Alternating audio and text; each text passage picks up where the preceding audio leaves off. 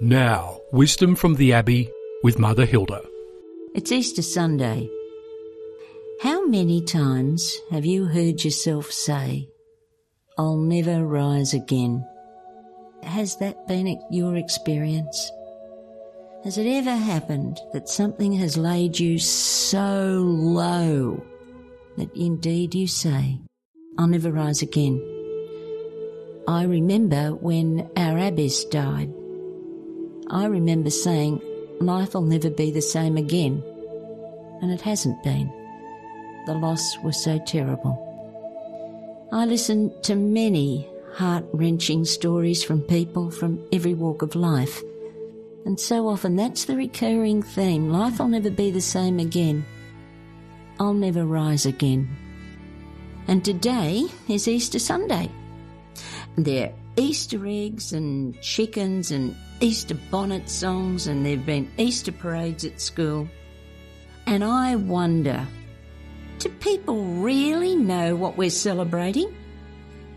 Today, your whisper of anguish, "I'll never rise again," and hello, you don't need an acceptable reason to say this.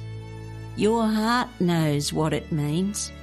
It doesn't matter why you feel that you can't rise again. It's simply a truth.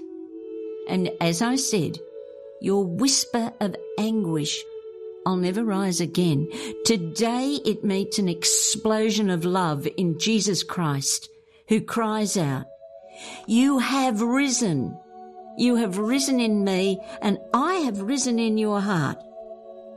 Today we celebrate the glorious fact that Jesus has taken on the very thing that you're agonising over, and he let it kill him and take him, and then he rose above it.